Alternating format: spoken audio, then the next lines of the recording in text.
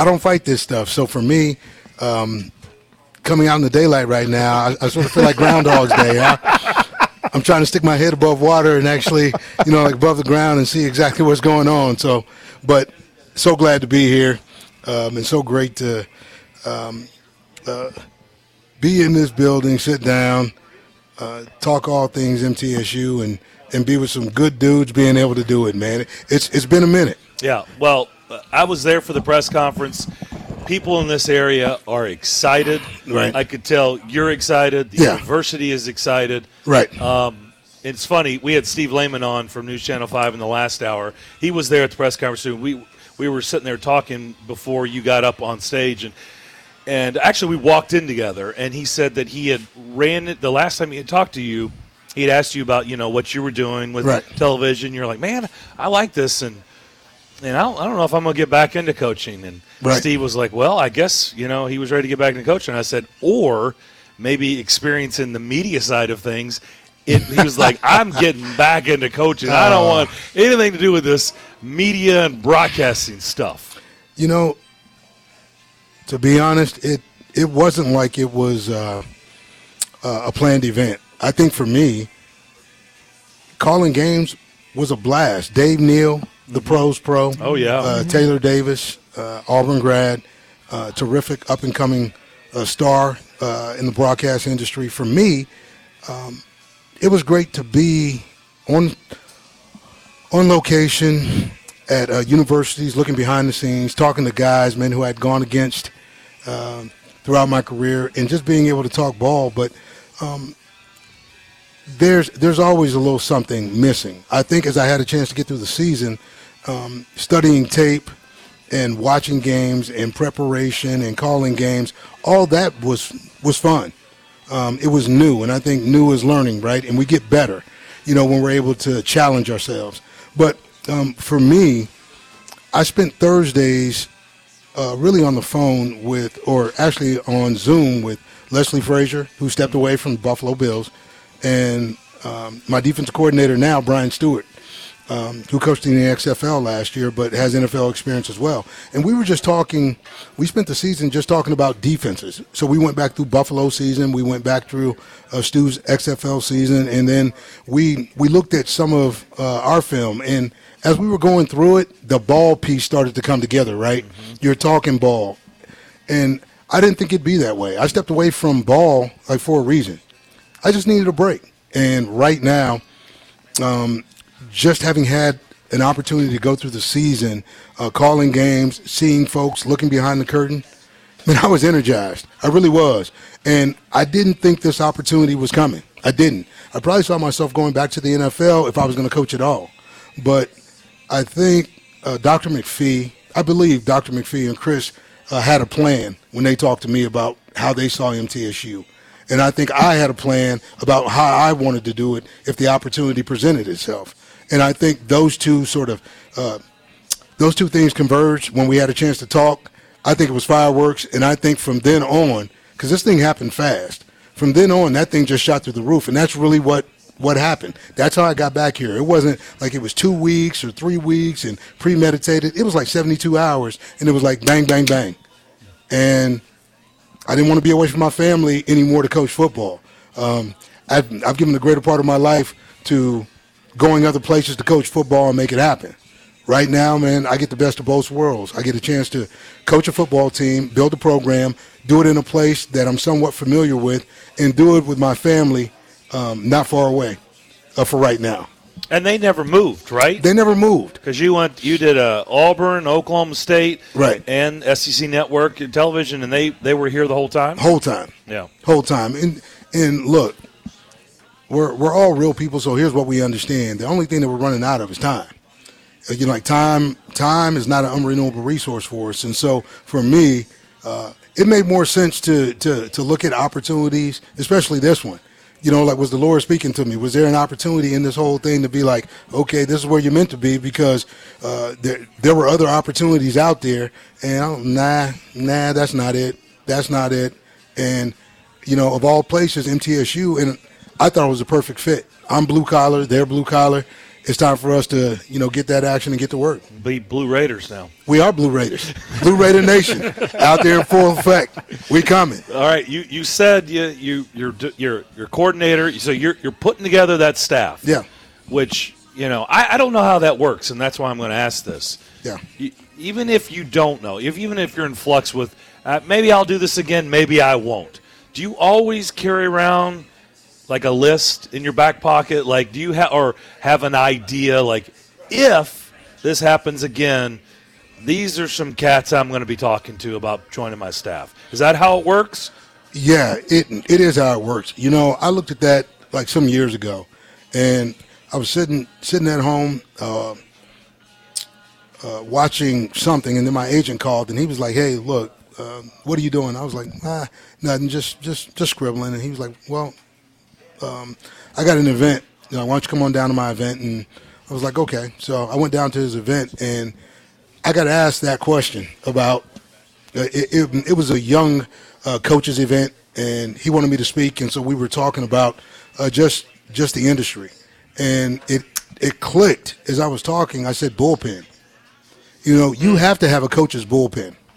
You have to have a deep bullpen of coaches in your mind who you'd want to work with. Okay, I mean, you saw work, or guys that you think are up and coming. And you got to put that list together, and you got to keep that list, because you don't know when your opportunity comes. And I think so many coaches get caught off guard with not having a coach's bullpen or a list of coaches in their back pocket that gives them a chance to really get it right. Because when you get it wrong, it costs too much. It can cost you a season. And a season in college football with fan bases and with the way college football is going right now, you don't have that time. So everything's got to be moving forward. I haven't talked to you, Coach, in about 5 years. It's been a minute. It's been a year. The last time I talked to you was after the Christian Abercrombie game with Tennessee State. Yeah. And you and Rod Reed have been talking, and the last thing you looked at me, you said, Rod Reed is a good man. And you were very impassioned about your relationship, right. Not just with Rod Reed, but with a lot of coaches That's right. Around the league. And I can tell you kind of really connect with that coaching fraternity. It seems like you stayed in contact even after you got out of coaching or whatever. You kind of never really lost the fire, or you guys all kind of stayed connected even after the lights went off, so to speak. Yeah, like more so a lot of times, your family checks on you, but the coaching fraternity checked on me in full force. I mean, Dabo Swinney, Kirby Smart, Eli Drinkwitz. I mean, all the guys in the conference were like, "Mace, man, you good?" And I was like, "Yeah, man, I'm good. I just need this time." And like they weren't talking about jobs. They just said, "Hey, listen, why don't you come up, and watch spring ball? Hey, why don't you come up for a weekend and just come to the lake house? Or how come just if you have any time, just come hang out." And sometimes as a coach, you need that, especially when it's that time to step away. I think too many times, man, we can stay too long. And in this process, I would advise a coach, if he ever has an opportunity to take a hiatus, take a hiatus. Like truthfully, I think you become better because of it, because we're always on the hamster wheel now. Mm-hmm. Like as soon as you take the job, man, you're rolling, and that thing doesn't stop. Right, you go from recruiting to coaching to, working on like what spring ball is going to look like, and then your player run practices, and then back to recruiting, and then all of a sudden it's the season, and that cycle has sped up with early signing periods, late signing periods. Yeah. Okay, so there's less time than there's ever been in college football for coaches to actually have family time. So I mean, in this process, like what I learned was not only was the coaching fraternity thinking about me, but it really energized me too. The invites, the opportunities. Dan Mullen was on, and Dan Mullen had gotten into the media space of calling games, and me and him spent time together as we were both asked to participate in the mock college football playoff committee that happened a couple of months ago. And that was a great exercise. And me and Dan just shared like information, like what did we learn through the process. And I think that's what it's about. Gene Chizik was the one that told me to maybe go in the media. He said, hey, look, you may step in the media and find that you never want to go back to coaching because media is that good. But, for me, I love media. I may do that again someday. I'm thankful for the opportunity, Lee Fitting, ESPN, the SEC Network, Commissioner Sankey. But right now, it's all about coaching. So, man, I got a squad, and I got a great program. I got a great community and a wonderful city and to do it in. So it's time for me to go. Let's talk about recruiting in particular in Rutherford County. During your opening press conference, there were a couple of moments there where I can almost, and I wasn't there, Darren was there, but I can almost feel the room, Coach, breathing. Right. And when you said the emphasis on recruiting within Rutherford County, keeping some of the talent here, right, I could almost feel the room like, yeah, it was real. That's what we want. Where are you talking about in particular? I'm not asking you to call out coaches or whatever high schools, but why is that such a big point? Why do you think the community feels like that's such a high point of emphasis? I remember some years ago I ran into Mookie Betts. Yes. Okay. Sure. And we had a conversation, because Mookie, talented player, came right out of high school, did his thing, and he just talked about his love for the Mid-State area. Okay, and then some years later I would see Jalen Ramsey, been worked through that process, and then Jawan Williams, and then I started to see Jacoby and all these athletes coming out, and really for me, some of these guys were going to other places, right? I mean, Keyshawn Vaughn, like some years ago, went up to Illinois because I recruited him, and then he came back home. And I saw firsthand how a young man who grew up in that city, Keyshawn Vaughn, Jawan Williams, they came to Vandy, and really their fan bases wanted to come watch them play because they were from that neighborhood. They were from that area. And, like, to me, that let me know exactly what this state is. This state cares about its own. This area cares about its own. And having had relationships with Creasy, with Bernetti, with Rodney Salisbury over in Memphis, Tennessee people are passionate about football. But when you look at the talent that comes out of the mid-state area, it's almost second to none. So with that being said, these people want to see.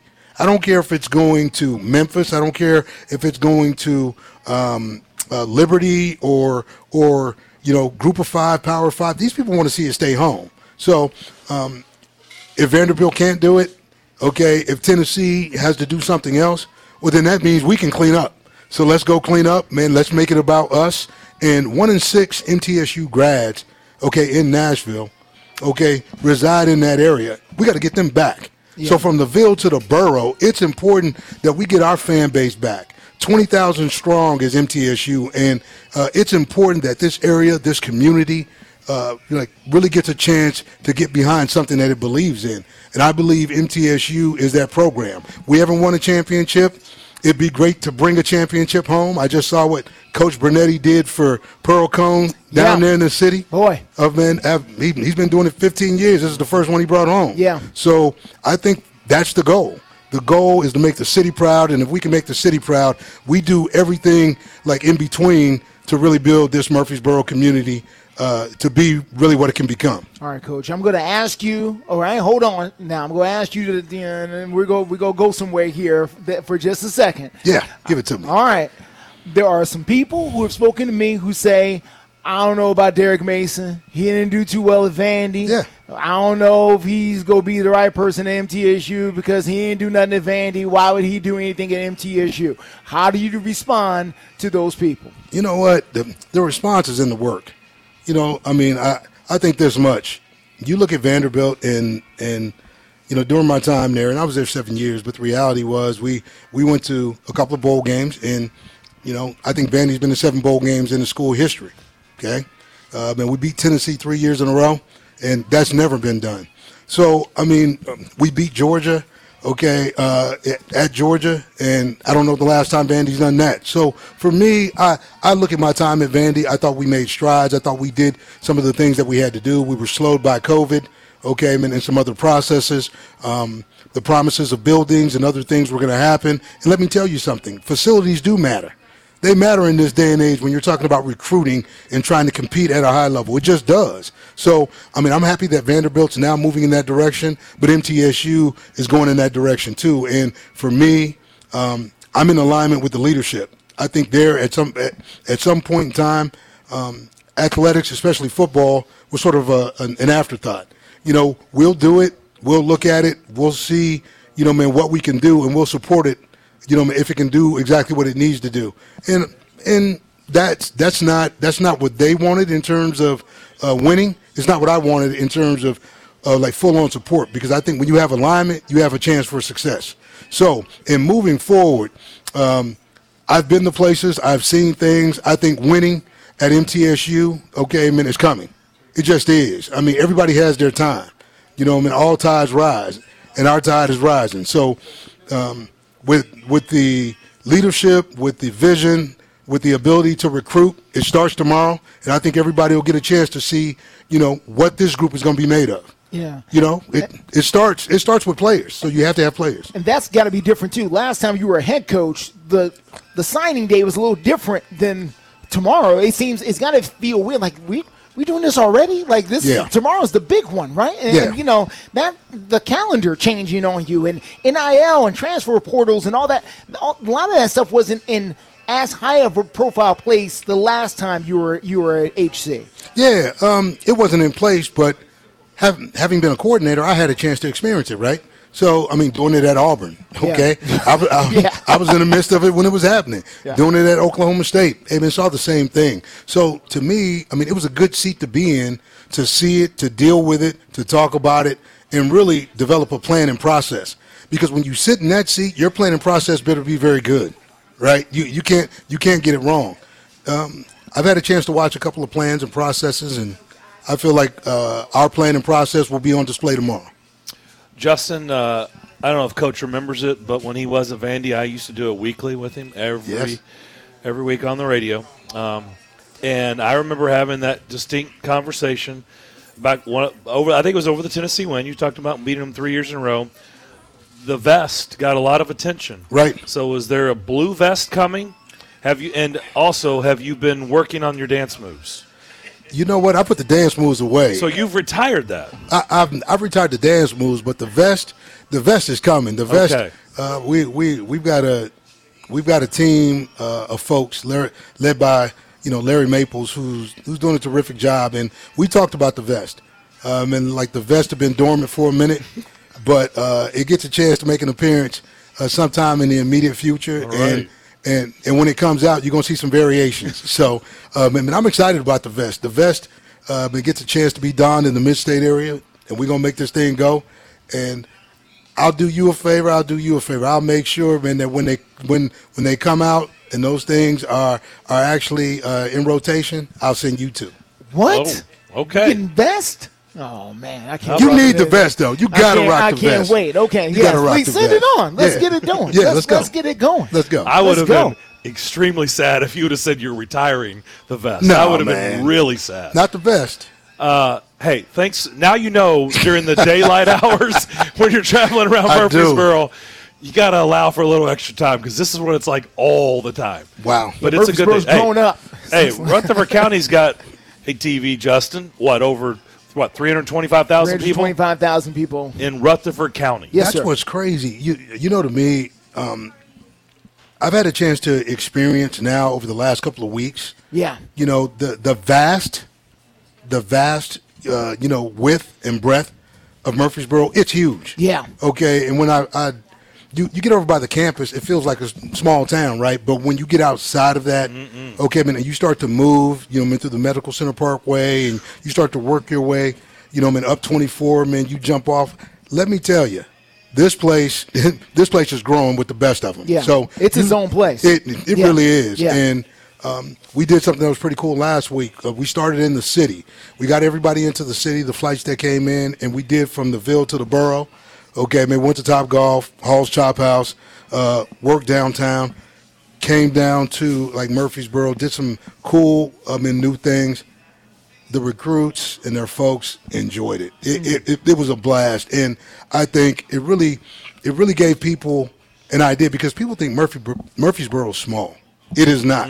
Yeah. I had parents people who think they haven't been out here. Yeah, you haven't been out here in a few years. Those parents were like, "This is a city." Oh yeah.